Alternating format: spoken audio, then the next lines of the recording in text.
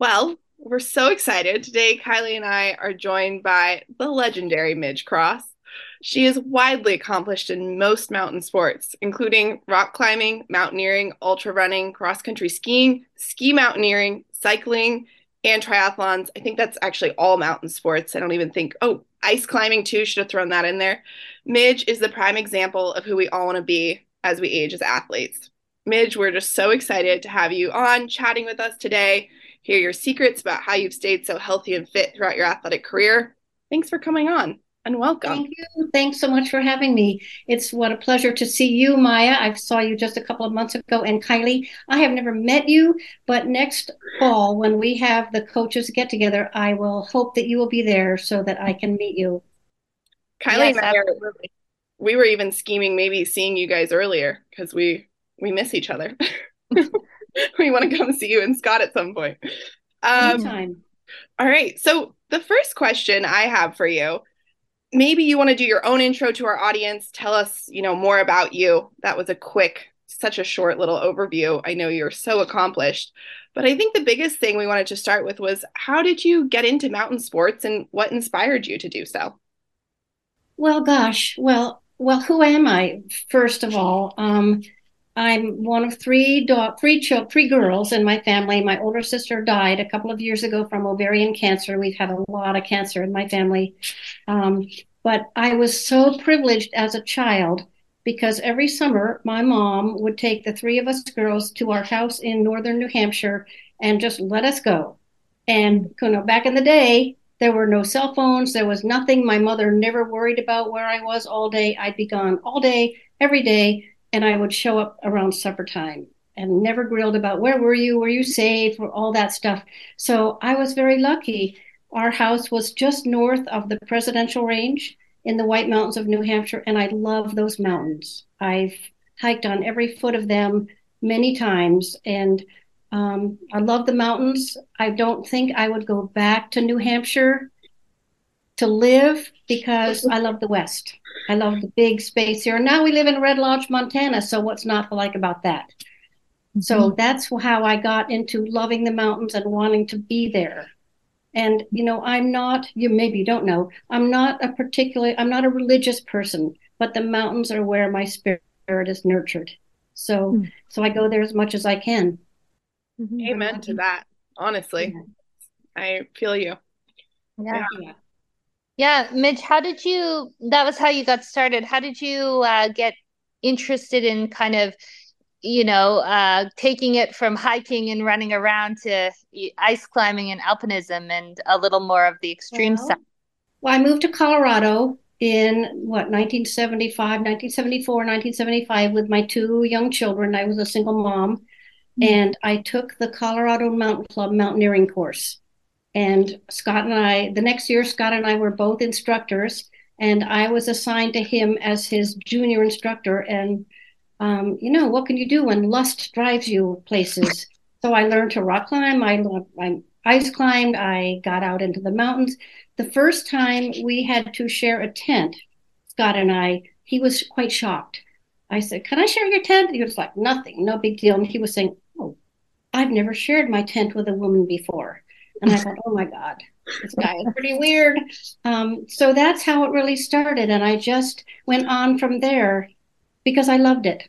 And, Mm-hmm. I didn't do everything with Scott. I have never done everything with Scott, and I never will do everything with Scott. So I made friends who climbed and went places and just loved it. So that's really how. Nice. Yeah. No, I love hearing that it sounds like it's a real intrinsic passion for you. And I really respect that, especially in women, because sometimes they just get into things because their partner does it. And it goes both ways. But I always love seeing a kindred spirit who's intrinsically driven for their own passion. So that's really cool. And I think Um, women can really support themselves in all of those ventures. And in Boulder, when I asked my friend Ruth if I could go climbing with her, she said, "When you can lead 5'7", I'll go with you." So I said, "Okay, I guess I better do that." Yeah, that's good. Um, Another question we had kind of with your mountain trajectory was who was someone who was an invaluable mentor or coach to you in the mountains? And then the second part is for people who are looking for a mentor, what were some of the qualities that that person possessed that they could look for as well?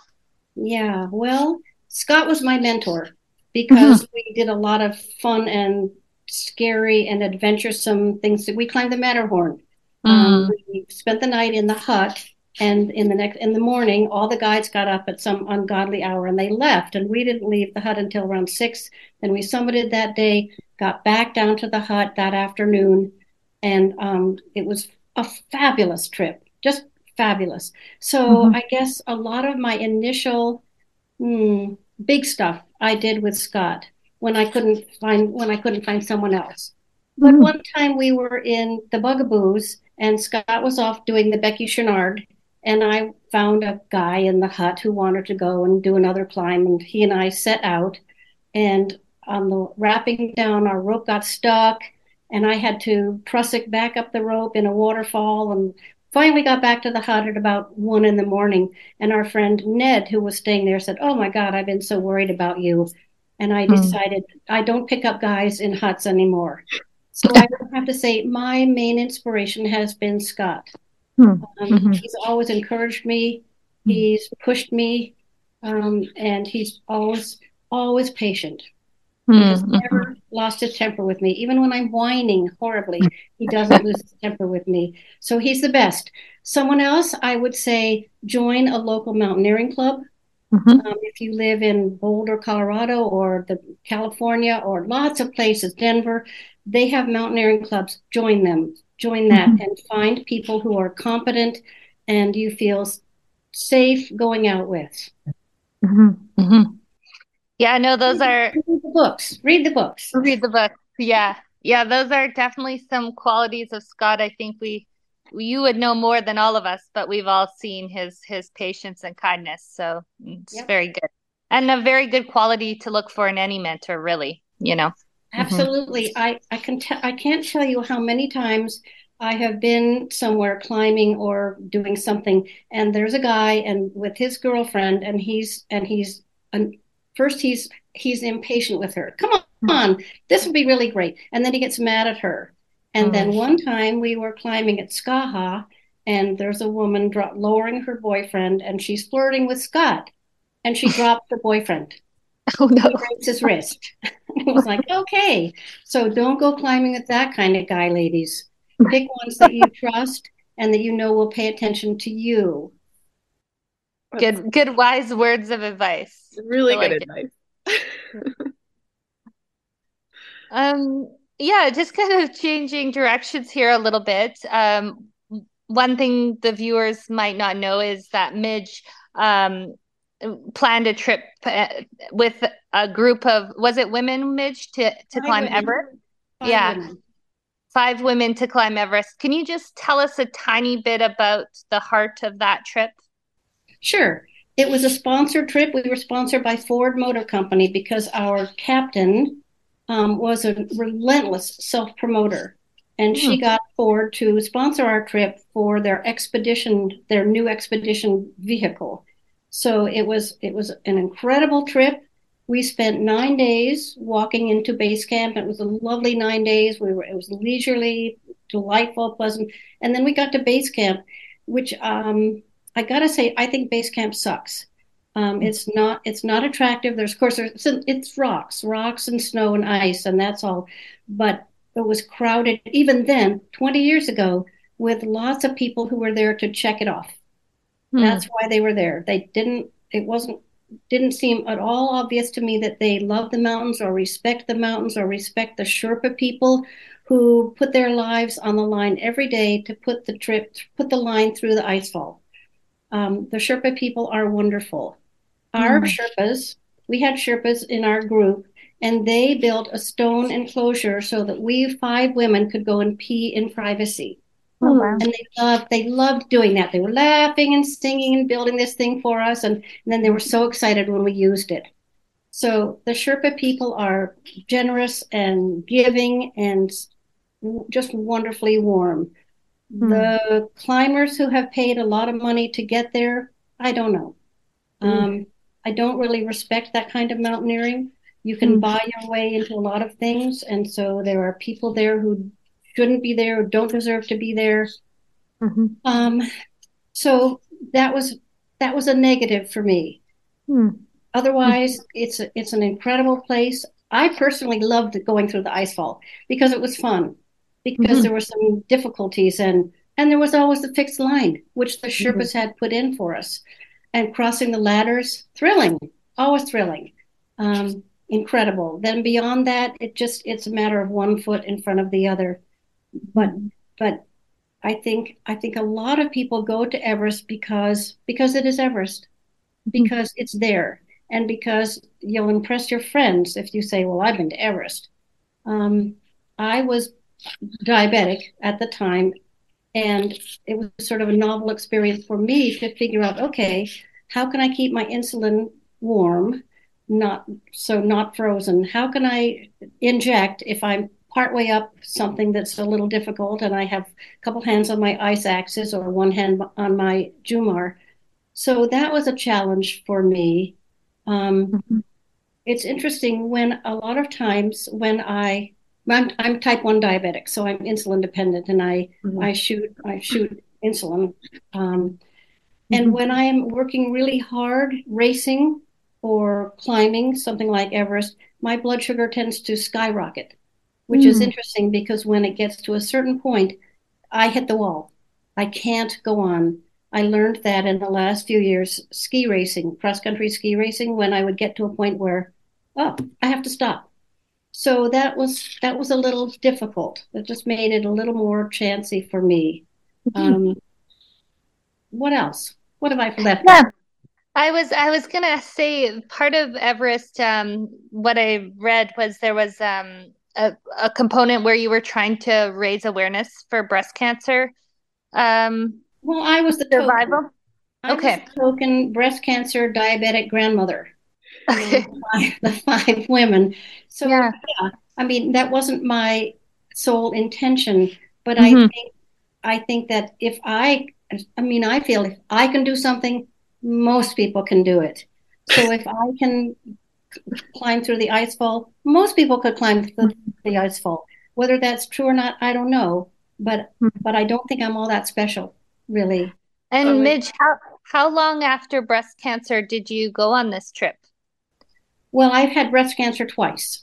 So Okay. my first bout was, probably 25 years ago. Okay. I had a lumpectomy. For those of any of you who are, all five of you who are listening, so I had a lumpectomy and then radiation. I have never had chemotherapy, Hmm. and I don't know viscerally what that's like, but I think it's dreadful, I mean, Hmm. hideous. And then I had a recurrence, what, 15 years later. Um, and at that point, I said, okay, I'm done with this. So I had a bilateral mastectomy at the time, reconstruction at the same time, and I have never looked back. Hmm. So I've not had chemotherapy. I don't understand what that feels like, but I'm sure it's just the worst, the worst. Hmm. Well, also amazing too how the fitness that you retained and were motivated to pursue despite diabetes and this breast cancer two times. Do you attribute that to anything kind of mentally or physically? What would be something you'd say to someone who's going through, either some sort of life-altering illness or injury? Well, I think living with your coach really helps because Yeah. I was living with Hmm. my coach. Um, Hmm. but I am really lucky that I'm an optimist. So Hmm. even in the midst of all of that, I never felt despair.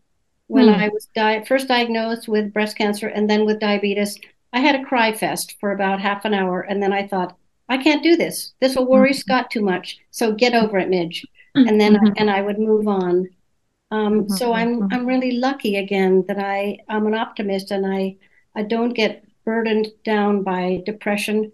But I would say for anybody who's entering a difficult phase, just diagnosed with breast cancer, diagnosed with diabetes, it's not the end of your life.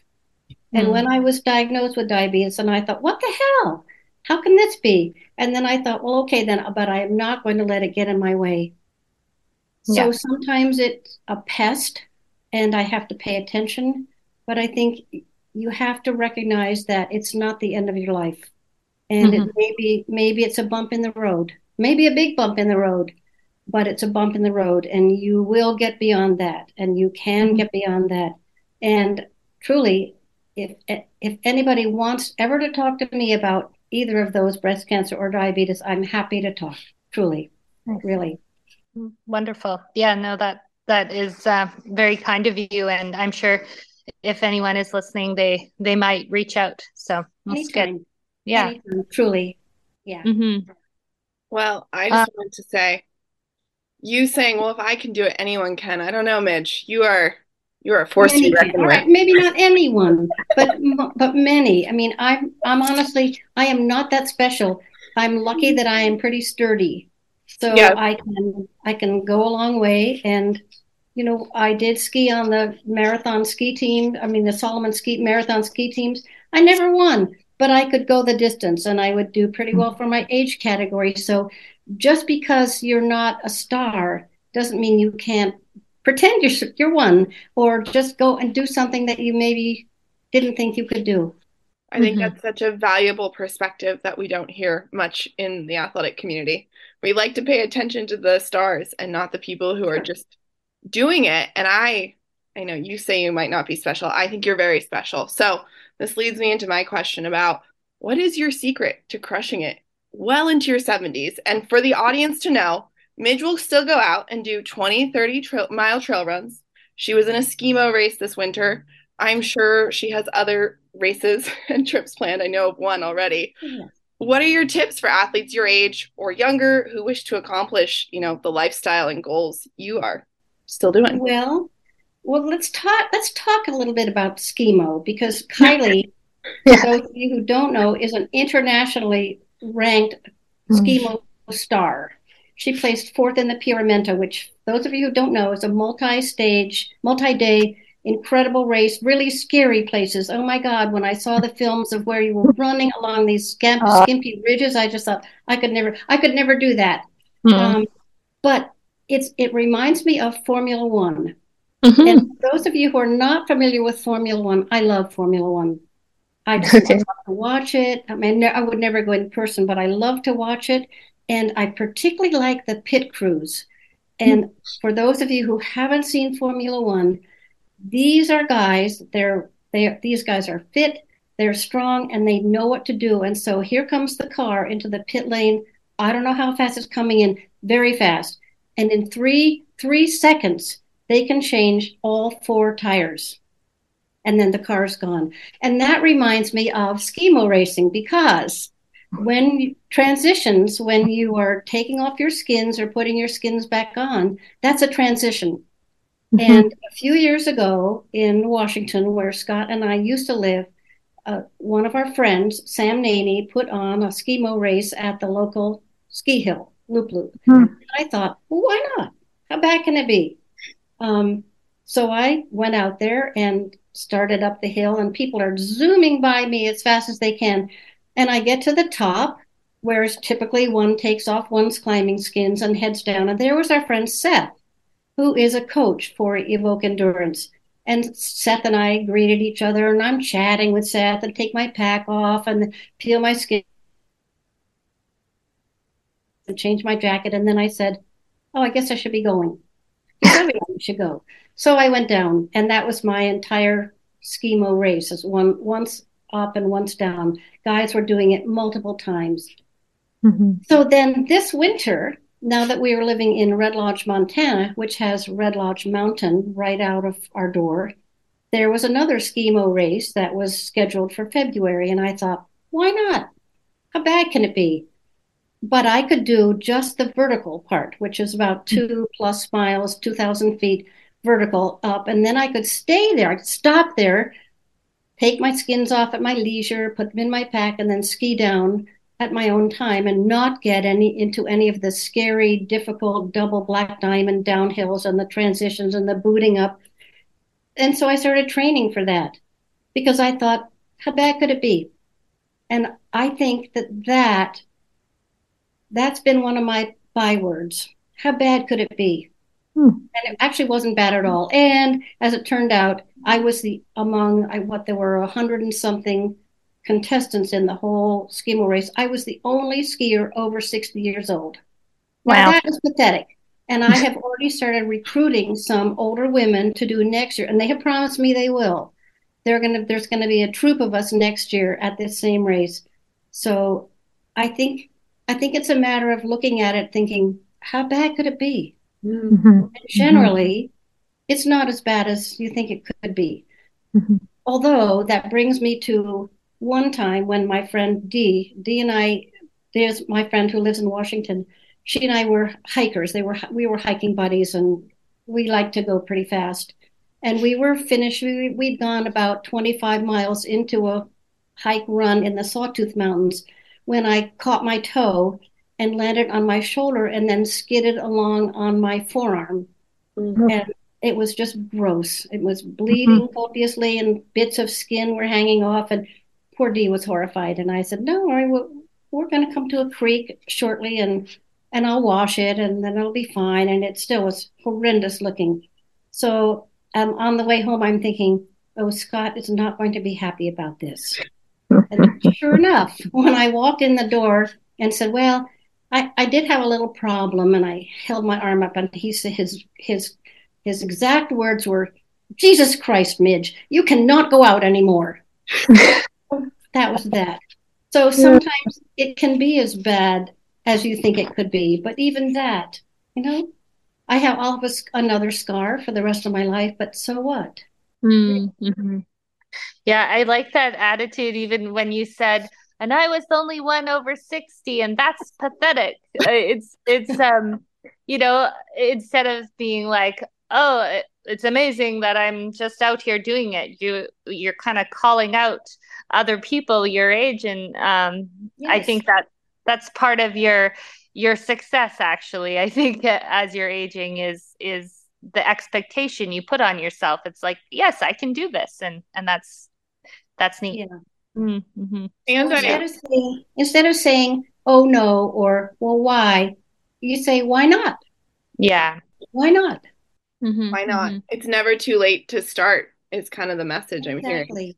And I love that you're rallying a whole community. I mean, in Washington, I know you were the leader of many groups and got lots of people out, and it's really great to see you're doing the same thing in Montana. So the community's lucky to have you.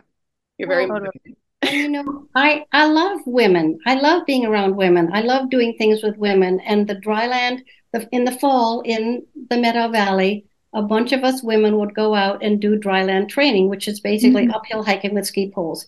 And it was so much fun. We had a great time. Yeah. And I think that, women can support one another in that way. And it wasn't competitive. We weren't trying to see who was the fastest.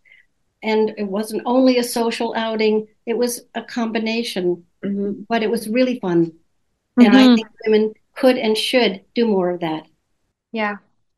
Yeah, a lot of people in their 70s, Midge, their joints, especially if they've been active for a long time, knees and shoulders and elbows and all these things tend to wear out. Do you have did you do anything in particular that you can think of that you think might have helped just with your physical longevity? I know the mental side is there, but your body obviously can hold up to 30-mile runs still. So, well, starting out as a kid in New Hampshire in the White Mountains, hiking very steeply and doing it a lot, I got used to that. I don't think I wouldn't want to do a downhill run because I think that's hard. That would be hard on my knees. My shoulder was crabby this fall, and so I went and got a shot in my shoulder, which was like, woo! And it was amazing. It's been great. So it's still okay. So there are mitigation ways to cope with our bodies getting a little more worn and a little more tired. But I would say, don't stop. Yeah, you just need a bigger Formula One pit crew. Yes. You got to watch Formula One. It's very inspiring. I mean, yeah. Yeah. That kind of pigtails into another question we had for you.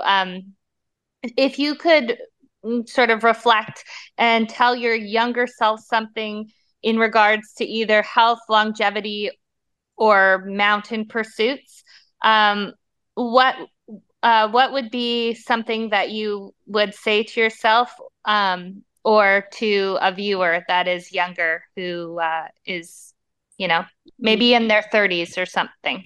Mm-hmm. Start now. Mm-hmm. Start right away. Don't wait. Do not wait until some magical date in your life or some magical event or some magical milestone in your life. So don't say, well, when I get to be 30, then I'll know it's important.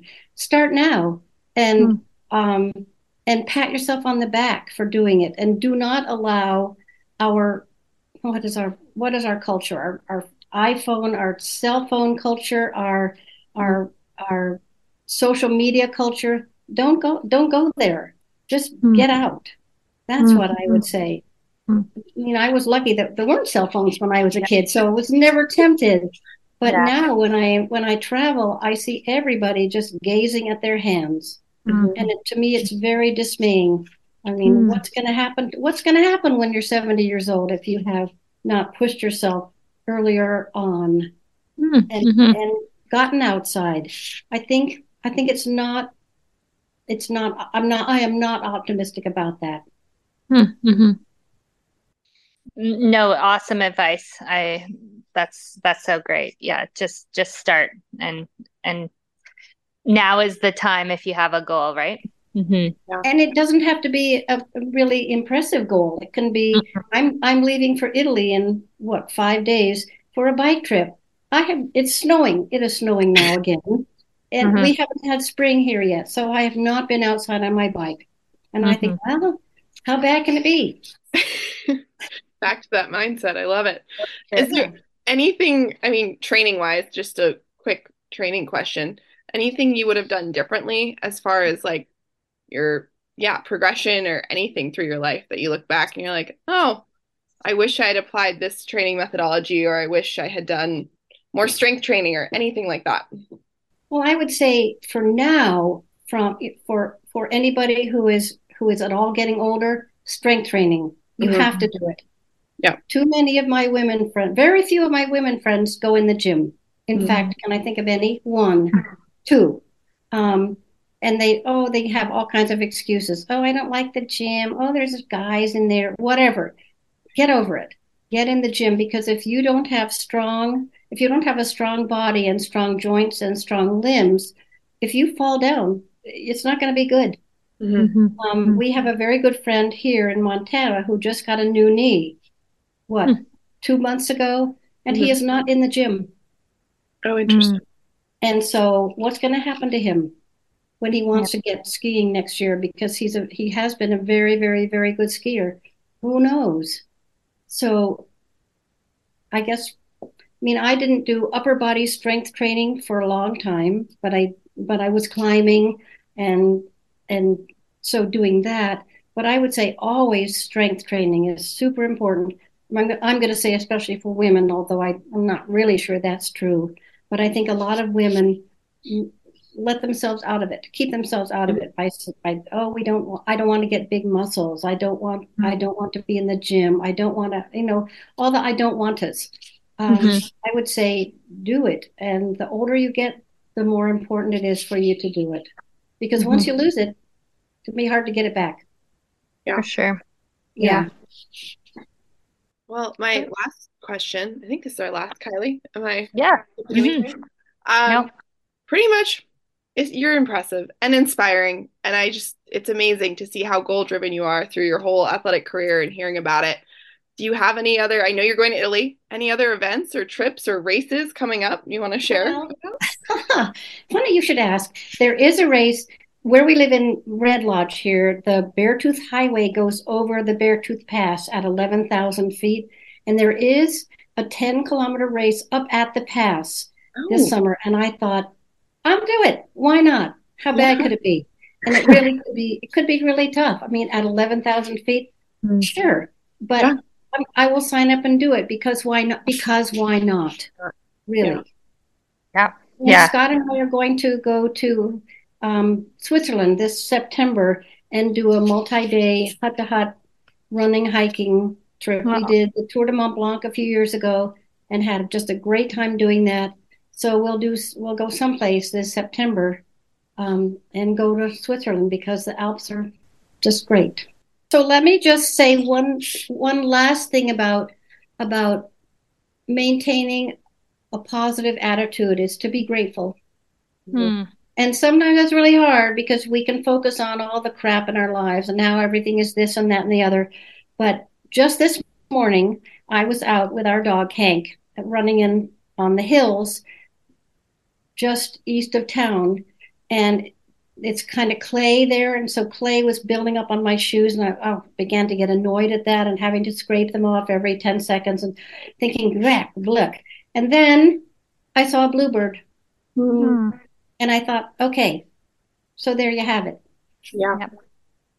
It's I love lovely. that. Yeah. So Yeah. positive. Lots of wisdom. Thanks, Midge.